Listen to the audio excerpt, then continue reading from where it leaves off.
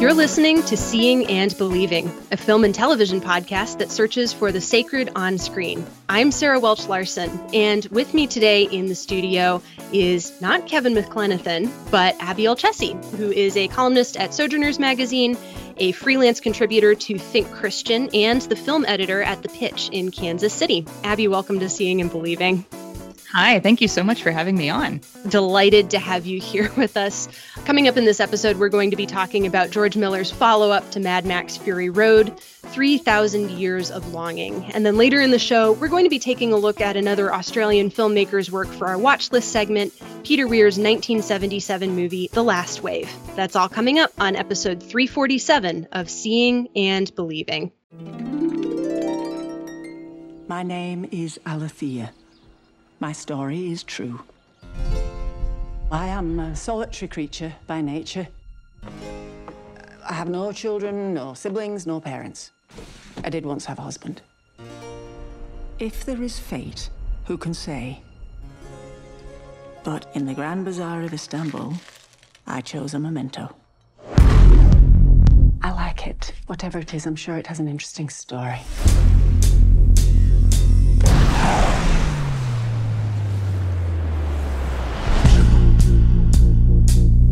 So, what will you wish for? What is your heart's desire? I do have a question. What does one do with 3 wishes? You'll see. Yes, listeners, we are here on episode 347 of Seeing and Believing, and today we are going to be discussing the movie 3,000 Years of Longing. So, while attending a conference in Istanbul, Dr. Alethea Binnie, played by Tilda Swinton, encounters a djinn who offers her 3 wishes in exchange for his freedom, and the djinn is played by none other than Idris Elba. This presents 2 problems. First, Alethea doubts that the djinn is real, and second, Alethea is a scholar of story and mythology, so she knows all of the cautionary tales of wishes gone wrong.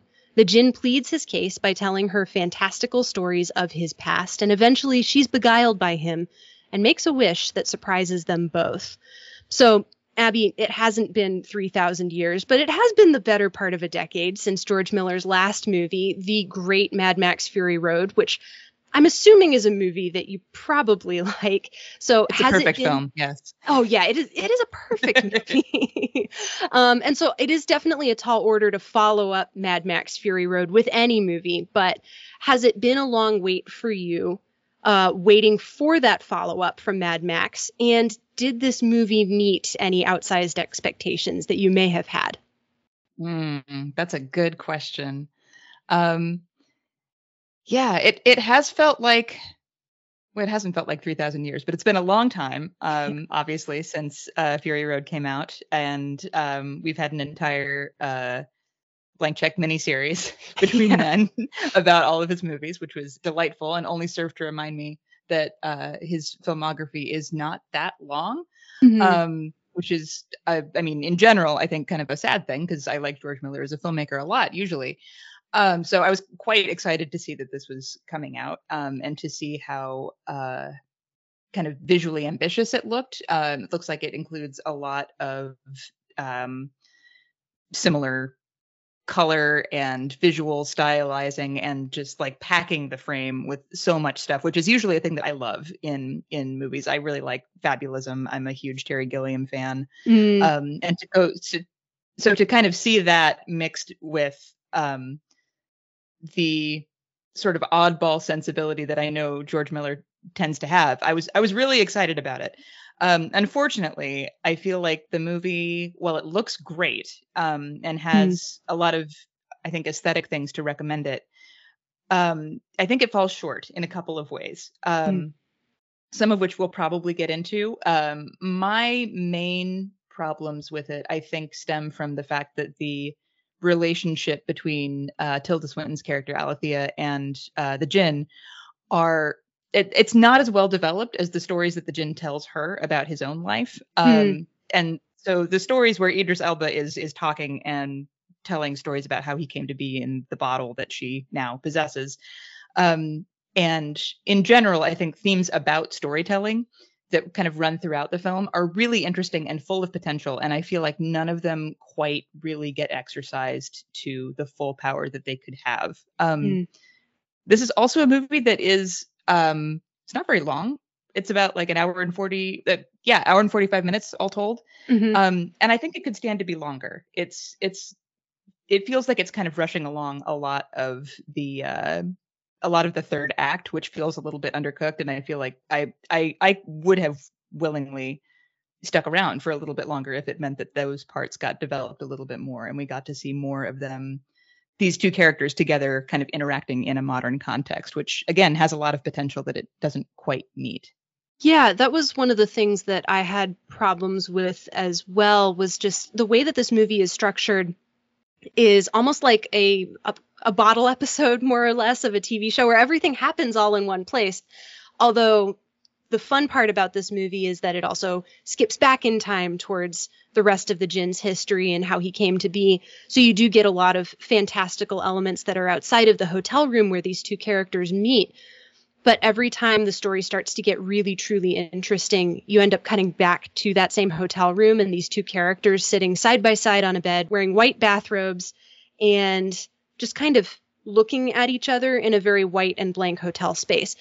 And I suspect that that is on purpose, because then you get a little bit more of the contrast between these two characters and specifically these two actors who have very different acting styles.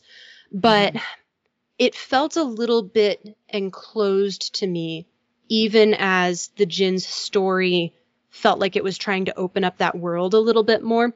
And then I'm definitely feeling you as well on the structure of the story, because the third act really does feel quite rushed. You spend so much time getting to know the Jinn, and you get so much time getting to know Alethea sort of independently of each other, and then as they start to bump up against each other. But you don't really get to understand these two characters as they exist in the same space, other than those moments where they're talking to each other about, well, this is what I believe about how the world works, or this is how I came to be. And I found that it's not even friction, really. It just sort of feels like the two characters are almost slipping off each other in a couple of ways. And I kind of wish that there had been a little bit more of that friction or tension of these two people are very deeply different and they're getting to know each other, and maybe some additional conflict between the two of them probably wouldn't have been a bad thing. I don't know if that was the sense that you got, though. Yeah, I think that's pretty close. Dana Stevens actually wrote a really good review of this movie on Slate that more or less encapsulates everything that I felt about it in I think a much more articulate way than I've been able to kind of state so far. But yeah, I think that there's a lot of potential for dialogue and debate that doesn't really happen in this movie. And there's a lot of, and it's not just confined to the conversations between Alethea and the Jinn, but it also follows them like when they go back to her home in London. There's this interaction that she has with these two old biddies who live next door to her, who are just like spouting all this nationalist rhetoric. And as soon as that happened, it kind of dawned on me that in that moment, it feels like George Miller is trying to make a point about the idea of adopting certain narratives as your worldview, which is a thing that happens all the time. I mean, it has happened all the time for years, but it seems like a thing that we're talking about a lot recently in terms of what we consider to be the truth. The stories that we take in and the stories that we choose to believe and the stories that we make our lives out of, some of which can be quite harmful to other people. And that thread kind of gets resolved in a cute way, but it's never really stated as to like what the point of that is. It's sort of subtle and it's kind of there, but I think there's again a lot of potential for kind of folding that into what we've been discussing in terms of storytelling and worldview and desire, and how all of that kind of gets conflated into the things that we tell ourselves are true about our lives and the things that we accept or choose not to accept. I found that kind of disappointing that we weren't really able to kind of fully discuss those sort of more philosophical points of it. But there is a lot to be said for the first or maybe middle a third of the movie where Idris Elba is telling most of these stories, in that they're just like really beautifully designed and really interesting, fully developed worlds that it's kind of lovely to spend time in. And there's a lot to look at and a lot to think about, and a lot of interesting turns on the kind of monkey's paw of it all, where like the kind of common understanding that we have of that is like, don't wish for the thing because you'll get it, but in a sense that you didn't want what it cost to get it. But the way that he frames it is interesting in that it's not necessarily, the cost isn't necessarily the issue. It's always human based. It's not like a cosmic thing where the universe is going to give you some screwed up version of the thing you thought you wanted. The consequence is always based in some kind of human fallibility, which I think is really interesting and worth discussing as well. Yeah, that's a lovely insight, because I hadn't really thought about it that way at all. Part of me wonders if the script for the movie does get at that sense of what we believe to be right, and then the different worldviews that people adopt that can be more or less harmful or more or less truthful. And part of me wonders if that was present in the script and then just couldn't get around necessarily the maximalism of George Miller's production design, which I agree with you is absolutely fantastic. But I do think that thread was probably intended to be there on a certain level, because Alethea's name is Greek for truthful. Like that's literally what her name means. And so I suspect that this movie is an attempt to try to get at the ways that we find truth or encounter truth or beauty or like whatever is like actually true and noble and good in the world. And then how it's very difficult to express that in ways that don't seem particularly fantastical. So she even starts off the movie by saying that everything that happened here is true. This is a real story, but because nobody else is going to accept it, then I have to tell it like a fairy tale. And I appreciate that willingness to go there and say, well, nobody's going to believe me if I tell it to you straight. But at the same time, it kind of feels like the story is almost hamstrung by its desire to go out and be maximal and kind of exaggerate the truth in an attempt to get at the truth. And so I think that almost more than anything else is my friction with the film, besides a couple of things that we'll probably get into in a little bit here. And then also just I had a really difficult time believing the relationship between the Jinn and Alethea. And I'm not entirely sure. Like, I have a hard time putting my finger on it. And I think that it's because both performers, who are very good and are very good in these roles, have very different acting styles. Tilda Swinton feels extremely cerebral, and Idris Elba feels very warm and almost, I think, nurturing, especially in this particular role. And for whatever reason, kind of like the tension between these two characters and their different approaches toward the world, I kind of felt that sliding off each other instead of having some sort of a friction where they could really bounce off each other and have real chemistry or real sparks. Yeah, I would agree to the point where I think when Alethea does make her surprising wish, which is kind of a thing that binds them together for the rest of the movie, it surprised me, even though I kind of had a sense that like this is sort of what the movie is advertised is probably going to be coming. But yeah, it surprised me for her and for him and for her character as well, in that it kind of seems like it comes out of nowhere. And some of that I think may be due to the kind of the difference between those two characters, but also I think it's a problem of development and a little bit of a problem of the script, in that they haven't spent that much time together and they haven't really had a whole lot of time to really bounce off of each other. And perhaps if they had, that conflict might be a little bit more interesting than it becomes. And instead it just kind of doesn't really have a lot of form. And then we're just sort of told that we have to believe that this was a thing that was going to happen. Well, it feels like a lot of their character interactions are the Jinn telling Alethea there's something here that's true, or you must accept these wishes from me. You have to make a wish because otherwise I'm going to be stuck in a terrible plight. and her just kind of saying no. It's part of the time-honored comedy tradition of improv, where instead of saying, no, I can't do this thing, you say, like, yes, I can, and here's another way to make it more interesting and strange. And maybe it's because so much of the tension is him saying, here's a wish that I'm offering you. You need to wish for your uttermost heart's desire. You can't just say, I wish for tea and then drink that tea. You have to go on and wish for something that you cannot attain any other way. And she keeps saying no, and it feels like it kind of knocks the legs out from underneath the tension a little bit, because instead of the story being willing to play along and go in some surprising directions, so much of the conflict is married to this idea of one person is willing and the other person is unwilling. And then the moment that that dynamic changes, it does feel like it's coming out of left field. And I'm not sure that it's because we haven't spent enough time with Alethea, because we've spent quite a bit of the movie in her head. But I think that the movie has a difficult time communicating how she feels about the world, because she herself says that she doesn't really know how to relate to the world. She only really knows it through stories.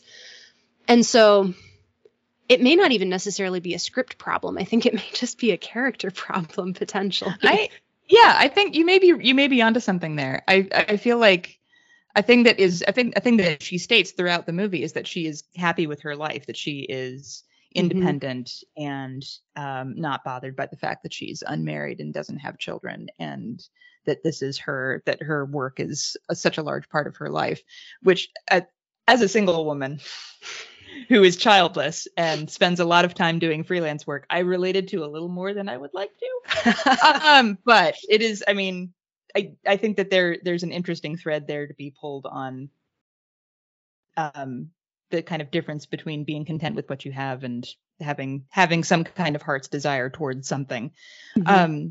But yeah, that concept of having a heart's desire, having like this deep felt need of a thing that you want that may have consequences if you were to wish for it too hard.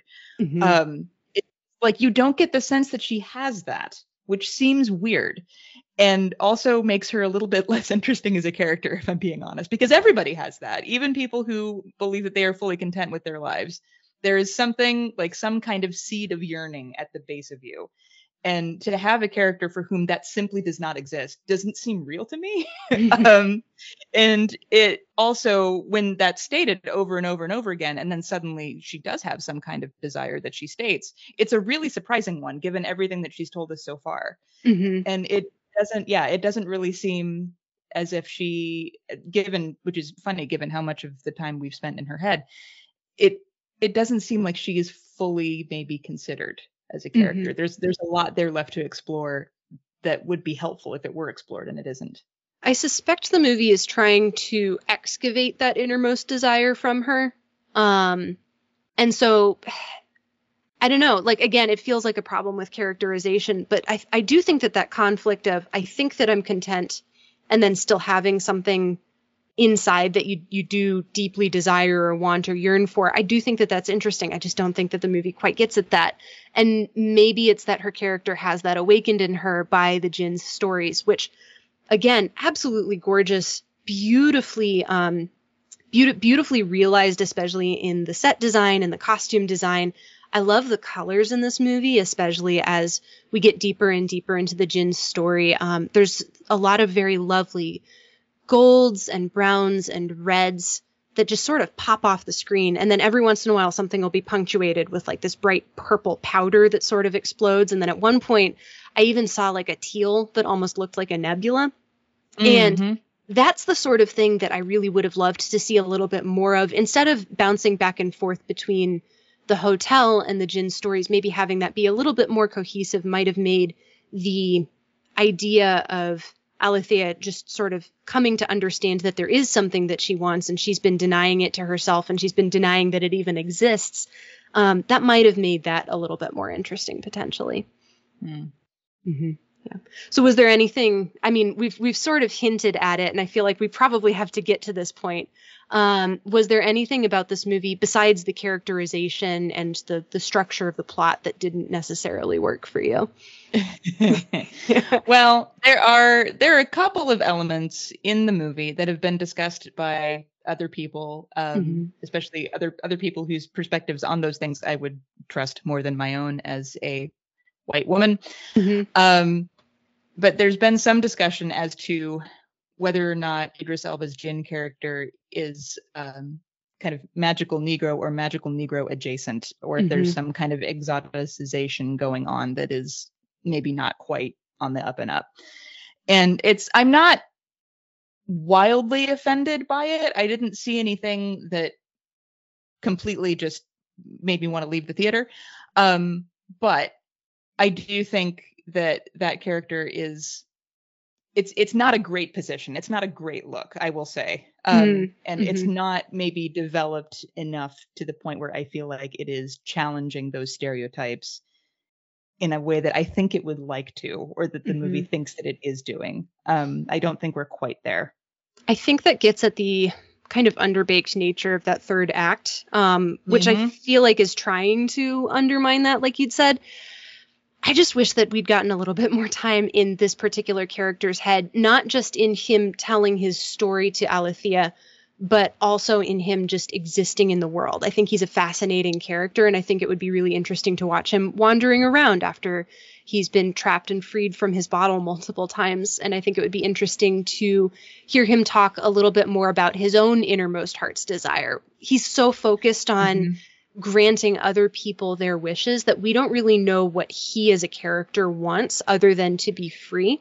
And we get a couple of hints of that in the dialogue, I think, but we don't really learn too much about how and why he goes about what he does, or what it is that he actually really truly wants after he's out of his servanthood. And I don't know, like maybe that kind of gets at the same problem with Alethea. Like both of these characters feel like they're just a little bit underdone in kind of similar ways. And I think a time when I think I did feel that is when Alethea makes her wish, and the two of them are together for the rest of the movie. They go back to her home in London. In that up to that point, the Jinn has said that you have to make these 3 wishes in order to free me. All he wants is to be able to return to his own realm. And the wish that she makes is to keep him from doing that. Yes. Which seems really selfish, given the fact that he's just spent the last entire day basically telling her how important it is that he be able to get home. And B, just plays into a dichotomy, like a relationship that I'm not sure is based on mutual affection. I think we're supposed to believe that it is, but given the fact that it doesn't really feel that way, and given the fact that the power dynamic is in the hands of the white person, it doesn't really come off great. Yeah. And I think that could be, I don't know, I want to tread carefully a little bit here. I think that tension would be a lot more interesting if it had been explored and interrogated a little bit more. Exactly. Yeah, exactly. And it's not at all. And so there are a couple of other instances in this movie where there are tensions that exist, and it feels like the movie either glides over them completely or just stops and says maybe there's something interesting here, and then leaves that stone unturned and goes on to the next shiny rock. And so there's that issue there. There's a little bit of a flavor of Orientalism, I think, as well. Alethea is in Turkey at a conference, and a lot of the stories that the Jinn is telling her are stories from his own background and from his own life. And I think that is definitely good and something that should be explored. But it does feel like a lot of it is being used as sort of set dressing for his character's story, and not so much as the explanation for who he is or why he is or how he thinks about the way that he does. It's really there to give you kind of a spectacle, but nothing much more than that. And then there was this other, there was this instance that really felt like it was kind of an example of exoticism in a really gross way, where one of the characters in the Jinn's backstory is a man who is interested only in fat women. And I don't think that is a problem, in and of itself, but the way that the movie presents it is that this man has fallen into indolence and sloth and isn't interested in the outside world. He's only interested in his own pleasure. And the movie kind of uses that image of fat people, especially fat women, as kind of a shorthand for laziness and for self-indulgence in a way that really just did not sit right with me, because it didn't feel like it was humanizing any of these characters at all. It felt like it was treating them as kind of just this oh, look at this person who's so strange and exotic because he has outre tastes. And that just, it felt really, really gross. I don't know if you picked up on that at all, but. Yeah, it made me feel kind of uncomfortable. I think it is, what I will say is that I think it's a really dated perspective that it's using. I feel like it's something that I have seen in other films. It's something that I have seen in other films like this. The films that I have seen it in that are like this are at least a decade old. And so I feel like the conversation has really advanced past that to a point where I'm a little disappointed that the perspective didn't as well. I think it's mostly used as sort of a visual gag in a way that is not super great. One of those characters does get a little bit of development and is given some cleverness and intelligence that I appreciate, but it's pretty late in coming. And that character is also the butt of a joke. So I don't think it really recovers the way that I would have liked it to. Yeah. Oh, sorry, go ahead. Yeah. And again, you're talking about like kind of the lack of interrogation of certain things. And that is something that I think could stand to be interrogated and is not. Yeah, which is such a shame because again, gorgeous movie, some really interesting lines in here, but it's just so surface level that I really wish that George Miller had done some interrogating so that we wouldn't have to do that interrogation for him. No, agreed. And it's a little bit disappointing coming from somebody who in Fury Road did such a great job of interrogating so many of those things. And just to see that not really executed in the same way here is pretty disappointing. Yeah, it definitely is a beautiful bummer, I think we can probably say. So listeners, if you have had the chance to see 3,000 Years of Longing, it's out in wide release in theaters now. We would love to hear from you. You can tweet your feedback to us at SeeBelievePod, or you can email us at seeingandbelieving@gmail.com. Don't go away. We're going to keep that conversation going in just a minute. So welcome to the conversation, which is the part of the show where we share what we've been hearing from all you listeners out there, keeping the conversation going from what we've been talking about on this podcast. Kevin and I really like to hear from folks about what they're thinking about movies, about what they're thinking about the movies that we've reviewed. And we really like to keep that conversation going, especially on Twitter, when every Sunday I will put out a question into the world that has something to do with the episode that we're going to be having that following week. So this past Sunday, I just asked the question, do you have any favorite movies about storytelling? Obviously, 3,000 Years of Longing is definitely a movie that is a story about stories. And so I thought it would be interesting to hear from other folks what kind of stories they like, especially stories that are about storytelling. So Twitter user DK Culp answered back with Tim Burton's Big Fish, which I think kind of fits in George Miller's maximalist sort of mode of storytelling. Abby, I'm assuming you've seen Big Fish, but how do you feel about that one?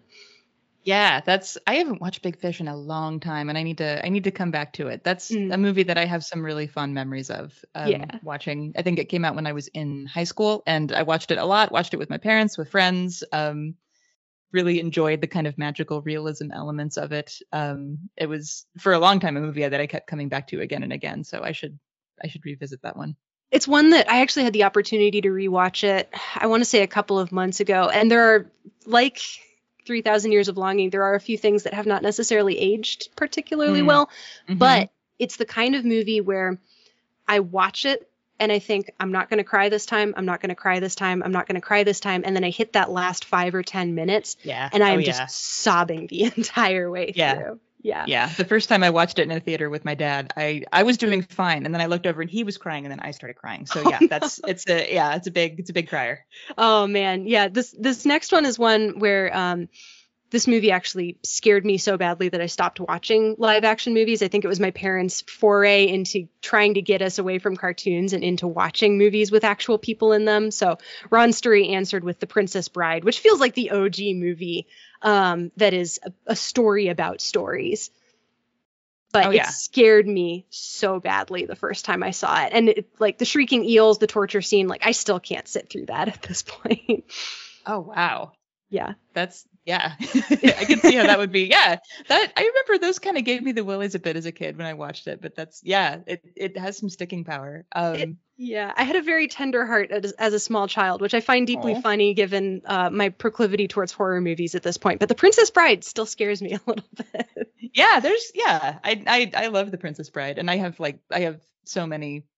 As with, funnily enough, I think a lot of movies about storytelling, I have a lot of stories about showing these movies to other people. I taught English for a year in the Czech Republic, and my students were high school students, and I found out about halfway through the year that as obsessed as the Czech people are with fairy tales, none of them had ever seen Princess Bride. That was a movie that just like skipped that country entirely because of, I guess, just political things. I don't know. It didn't come out there. And so I ended up spending like an entire lesson plan on Princess Bride and comparing it to other fairy tales, and just having a whale of a time with a bunch of high school kids who had never seen it before. Oh, that sounds delightful.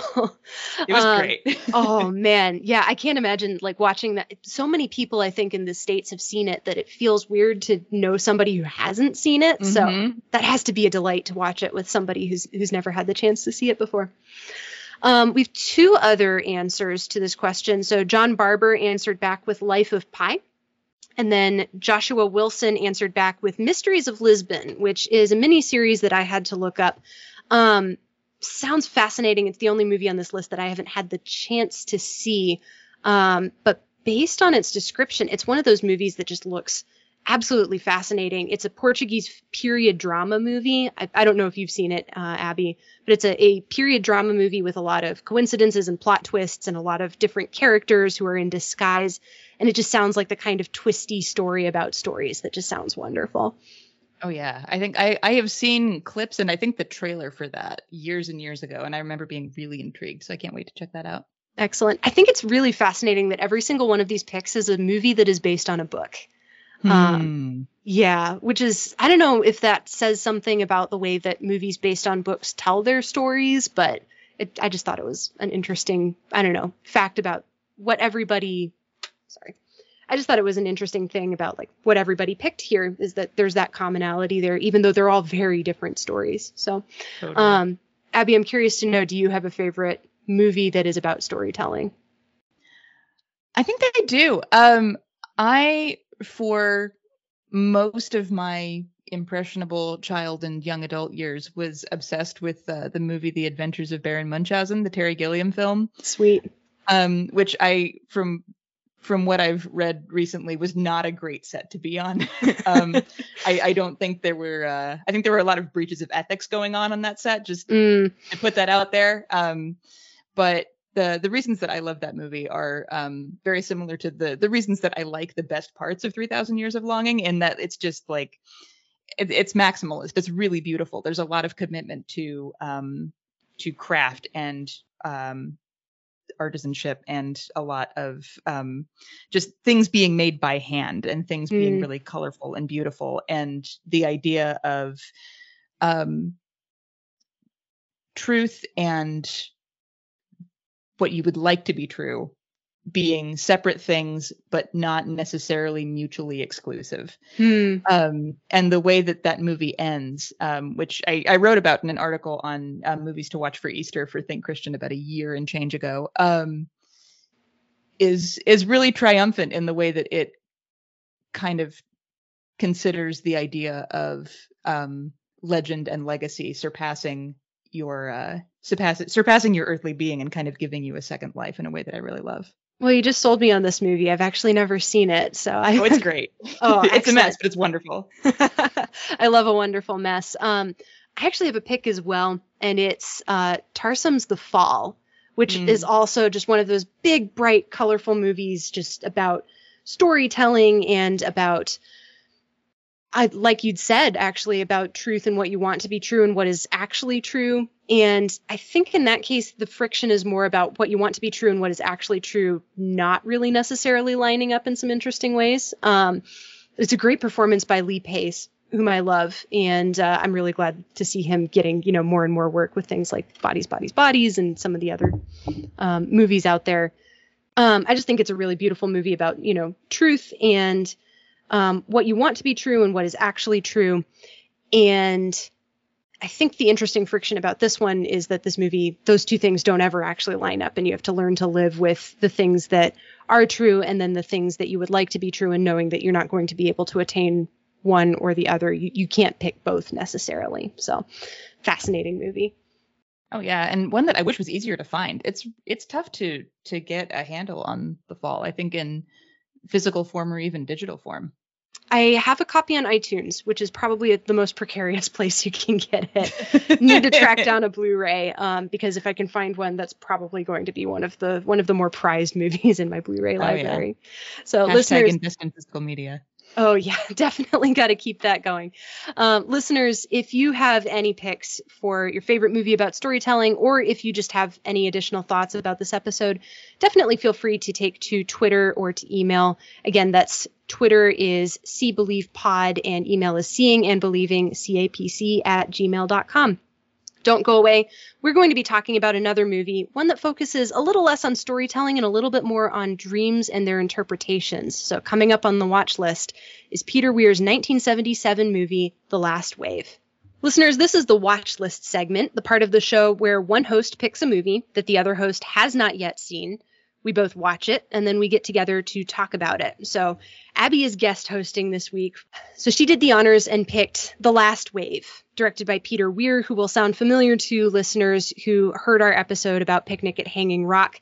This is his follow-up, which came out in 1977, and it's about a corporate tax lawyer from Sydney named David Burton, played by Richard Chamberlain, who was called upon to defend 5 Indigenous Australians in a murder trial.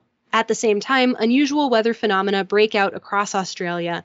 Thunder where there are no clouds, a hailstorm in the outback where one has never been recorded before, torrential downpours in Sydney in November, and oily rain. And through it all, David endures strange dreams which push his relationship with his family and his sanity to the edge, and which might have some connection with the men he has been called on to defend in court. So, Abby, I'm curious to know, why this particular movie? Oh, man. So there are a few reasons.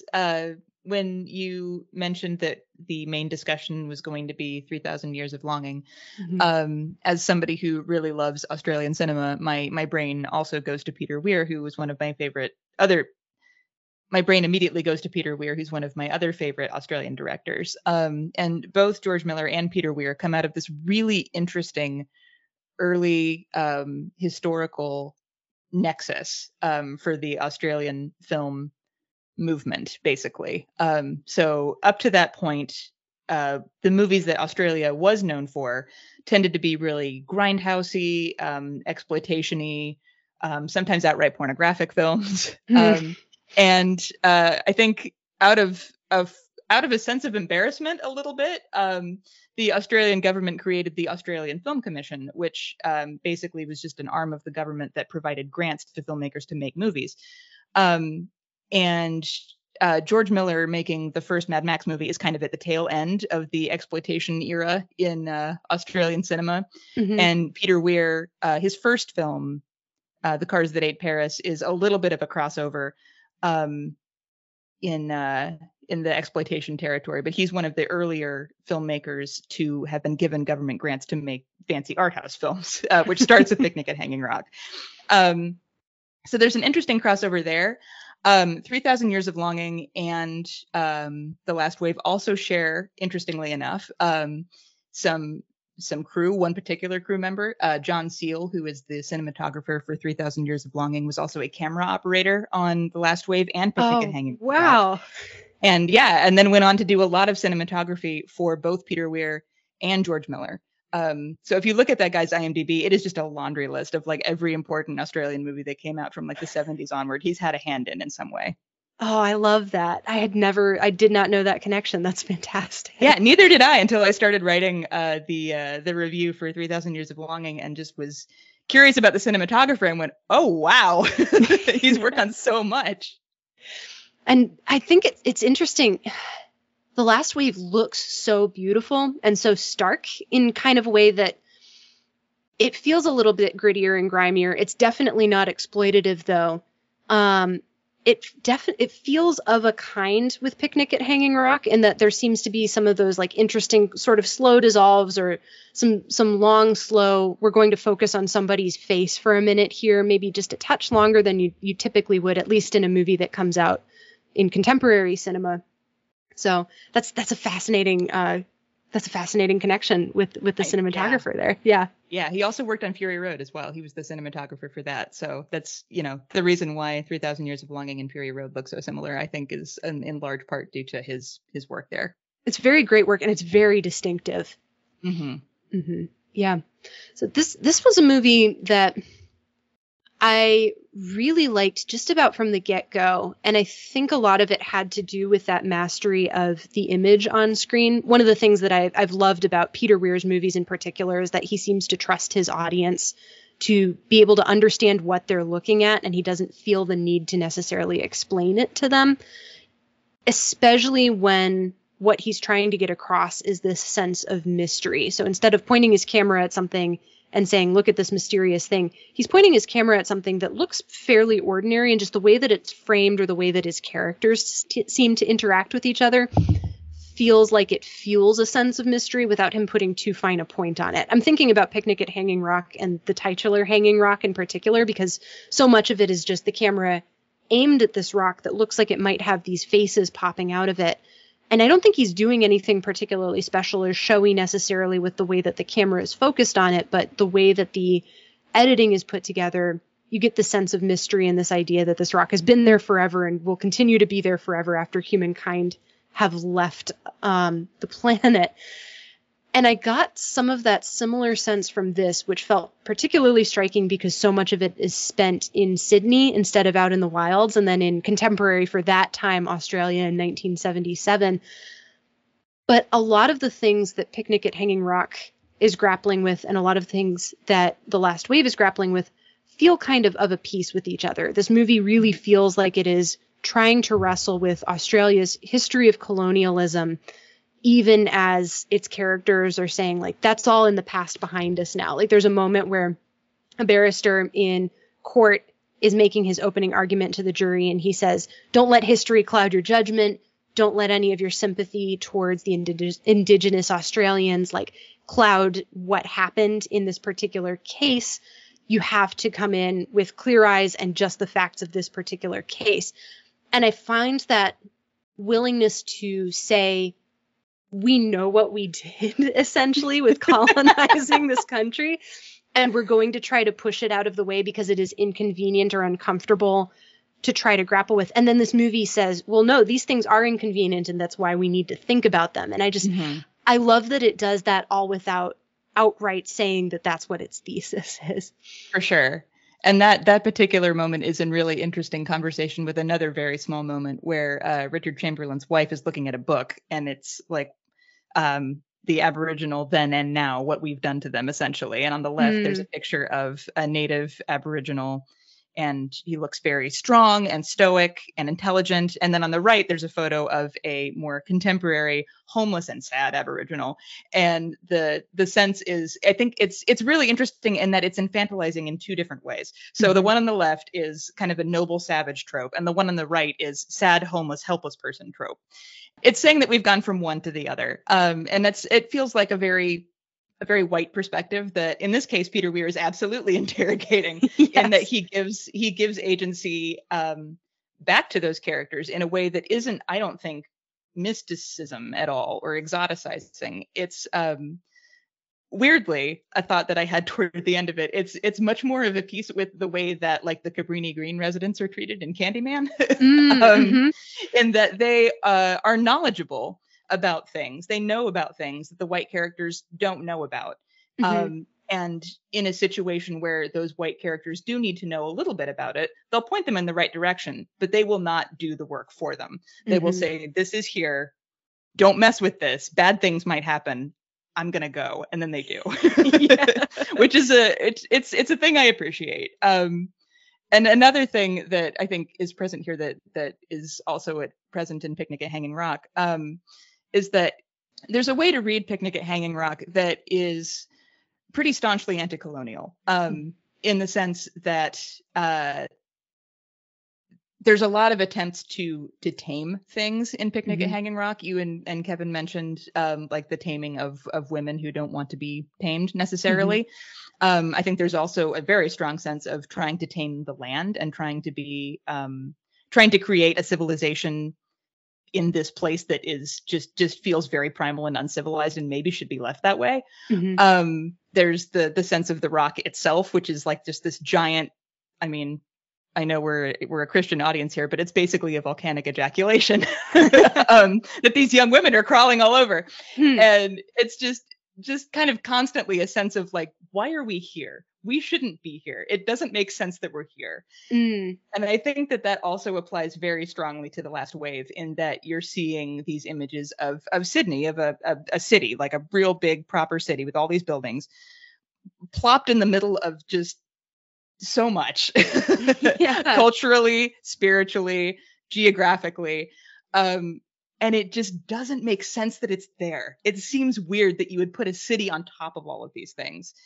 And it just becomes more and more so the case the more that we get to know the parts of the city that these characters are operating in, the more that we get to know Chris, the David Gopalil character, who's sort of the main the main client that Richard Chamberlain is working with, Mhm. and Charlie, the older man who is also involved in the case, and just the way that they have continued to keep certain traditions going in this urban setting where they don't feel totally congruous, but they don't feel like the odd ones out. The white people always feel like the odd ones out, Yes, yeah. which I and- appreciated. Yeah, especially the character of David, who he's the movie's protagonist. He is the main character. We spend almost the entire time in his head, and kind of like the city of Sydney just being plopped down in a space where it doesn't belong. David feels like he's asserting himself in a space where he also doesn't belong. And it starts with him being dragged into that space. He's a tax lawyer. He's not somebody who's used to defending people who have been accused of murder, much less dealing with indigenous tribal law. And yet he's been called upon to do that anyway. And the more he gets drawn into this case, the more he starts to feel like he is mystically involved with it in a certain way. Like those dreams that he has are dreams that he's been having ever since a child. And one of the things that I really love about this movie is that it leaves that sense of mystery and doesn't explain it and doesn't tell you exactly what is true. Like, is it David's perception? And is he forcing himself into a situation where he doesn't belong at all? Or is he actually like a part of this legend that these people are participating in and are knowledgeable about that he has no knowledge of himself? Or is it some other like third unknown thing? And I think the movie works regardless of the read that you bring to it, which feels deeply powerful to me. And it also doesn't feel like it's trying to map any one specific read or perspective onto itself. It feels like it's trying to present multiple perspectives, but the viewpoint of the movie is that this man shouldn't be here and neither should any of the other people that he's with. And yet now that they are all here, like, what do we do with that situation? And how do we come to grips with the fact that our ancestors oppressed the ancestors of these other people? And can we even make it right? And so I'm curious to know if you think that it is possible at all to make that situation right, because the read that I have on it is that it's a knot that can't really be untangled. No, yeah, I agree.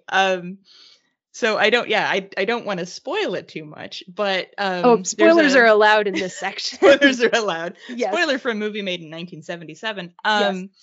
So a large part of what's driving Richard Chamberlain's character, his visions are these just apocalyptic visions of flooding and waves, and also there's this weather going on that is also just insane, like frogs coming down from the sky, oily rain, like you mentioned, hail where there shouldn't be hail. There's a pretty gnarly hailstorm at the beginning of the movie that comes from a cloudless sky. And like children are injured. It's pretty bad. And then at the end of the film, like we get the titular last wave. And in something that is like, it may or may not really be happening. It's kind of hard to tell. And it's also kind of hard to tell whether the way that it's put in the film is just because they didn't have the budget. Yeah. Which, I mean, they may not have, but the effect is such that you're not really sure whether or not what David is seeing is real. But it's definitely implied that whatever is coming is sort of a Noah's Ark situation where it's apocalyptic and it's going to just kind of wipe people off the face of the earth. And the sense that I get toward the end of the movie is that maybe that's necessary. Maybe Peter Weir thinks that it's necessary to occasionally wipe the slate completely clean and start again. That maybe there is no coming back from this. There is no way that you can really fully atone for the sin of colonialism. There's no way that you can really completely fix the system so that it is equitable. That knot really can't be untangled. And so what do you do with the Gordian knot? You cut it. I think that's kind of the vibe that I get. Yeah. It's funny. You mentioned Noah's Ark. I was actually thinking of the plagues in Egypt. You get the raining frogs and hail. And I think at one point there is some darkness as well, although that might just be the fact that the scene was set at night and maybe I was mapping a little bit too closely on top of it. But it does feel like biblically apocalyptic in nature and in scale. And what strikes me about it is that so many of the white characters are just kind of unaware of it. It feels like they're so separated from nature around them. They live inside their cars or inside their houses, and then they go from place to place, sometimes being sort of rained on as they skip from car to house. But it's really from shelter to shelter, and they're sheltering themselves from this outside world that they've imposed their will upon. Whereas the indigenous characters in this movie don't really seem to feel that separation necessarily. And the scene that really struck me when I was thinking about that contrast between these characters is when David goes and visits Charlie. Charlie is seated on the floor in his apartment building. And David doesn't really know what to do with this because he's not entirely sure what would be like the most courteous thing to do. So he comes into the room and he sort of just crouches in front of Charlie, and Charlie like insistently pats on the ground in front of him like, no, you are going to sit down and you are going to meet me on my level and on my terms. And David does it, and he is so deeply uncomfortable with the situation. And you can just read that all in his body language. And I think it's interesting that you mentioned the white characters disconnect from the natural world, because that is something, at least in my mind, that is not unique to this movie or even unique to to Peter Weir as a director. Like it's throughout a lot of Australian movies. You have this. There's Long Weekend, in which a arguing couple takes a really ill-fated trip to the beach, and there's a lot of that has to do with kind of the uncomfortability of being in a place where you don't feel okay. There's also parts of George Miller's original Mad Max that I think speak to that as well, in terms of people always being in their cars, and how that is A, destructive to the environment, and B, destructive to the society in which they live. I think there are just a lot of movies that come from this part of the world that seem to be really in concert with that conversation, just kind of constantly, which is something I find really interesting. Yeah, it's funny because I feel like a lot of the online jokey conversation about Australia is that it's a continent that is constantly trying to kill you because of all of the snakes and spiders and everything. Yeah, exactly. But the more that I think about it, that feels like a deeply white perspective about the continent of Australia. So, yeah, I think you're right. And I think it's also worth noting that all of these movies that I'm talking about, and The Proposition, I think, is another one as well. All of these movies come from white filmmakers. So this is something that, I don't know, white filmmakers from Australia are definitely thinking about. It might not be something that Aboriginal filmmakers from Australia are really thinking about, which is something worth considering. And I know there are movies out there like 10 Canoes, which is one that I watched a long, long time ago and need to kind of watch again, that are more fully Aboriginal centric and more kind of collaboratively told with Aboriginal artists that might have a slightly different sense of the land and the people and that relationship. Makes sense. Yeah. I do appreciate, though, that Peter Weir is willing to let the indigenous people speak for themselves, and he isn't trying to impose, I think, his own worldview on them, or at least that's the read that I got from this particular movie, not being someone who lives in 1977 Australia necessarily. And I think some of them are definitely the best performances in the film. David Gulpilil. Sorry, is that how you pronounce his name? Yeah. Yeah. So David Gulpilil in particular, just as a performer, I thought was deeply fascinating. So much of what he's doing is standing there and not speaking. He appears in quite a few dream sequences, and as he's doing it, he's still asserting himself, and you can tell that this is another character that David is encountering in a way that feels magical or mystical, but not in a way that demeans the character of Chris in any way. It really does feel to me like this is two people who are meeting who may not necessarily understand the way in which they are meeting, but they're very distinctly two human beings who are having a connection there. Or at least that's the read that I had of it while I was watching. Yeah, I agree. They are both distinctly on their own journeys. Those journeys happen to overlap. I think David maybe senses there's some kind of connection there that Chris may not be fully happy about, in a way that he kind of makes clearer toward the end of the film, in a way that it kind of reframes that story, in that we've been spending all this time with David, but the story is maybe not necessarily just about him, in a way that he kind of has to be reminded of by Chris and by a couple of other people as well. But to have that connection be there, and then to have it kind of understood better by one person than the other person, and the person who understands it better doesn't necessarily want to have to explain everything to, the new white guy who just showed up and thinks that this is his now. Yeah. It makes me want to rewatch the movie, I think, partly for that dynamic and partly because I now know what's coming at the end, and it feels inevitable when it happens, and yet it's also still so surprising. But I also want to rewatch it just because the strength of the imagery is just so powerful. Like, we've mentioned the frogs and the hail, and I'm thinking in particular of the shot where you see the hail injure a child, and it's very quick. The editing is extremely good because you just see this kid looking out a window at the hail, and then you hear broken glass, and the camera cuts lightning fast to just a flash of red, and that's basically it. But it felt very visceral, and so much of the rest of the imagery kind of follows that very visceral, very connected to the earth and to the physical world kind of way. You get a lot of very dirty walls in the legal aid office, and then the walls in court are blood red, as is the Bible that everyone is made to swear on, whether or not they actually believe in it necessarily. But the image I keep coming back to, and I think the image that's going to stick with me for a really long time, is this shot right near the end after David and Chris have gone into the sewers to find this secret, sacred place. And David is standing in shadow, and he's holding a flashlight in his hand, and he's looking down at a mask, and his face is completely obscured. You can just sort of see the outline, and you can see the light shining off this mask, almost white, like it's a reflection of him. And yet it's a reflection that he's imposing on it, because this mask doesn't belong to him. It belongs to Chris and to Chris's people instead. And that image just felt so deeply powerful that I think I'm just going to be meditating on it for a little while.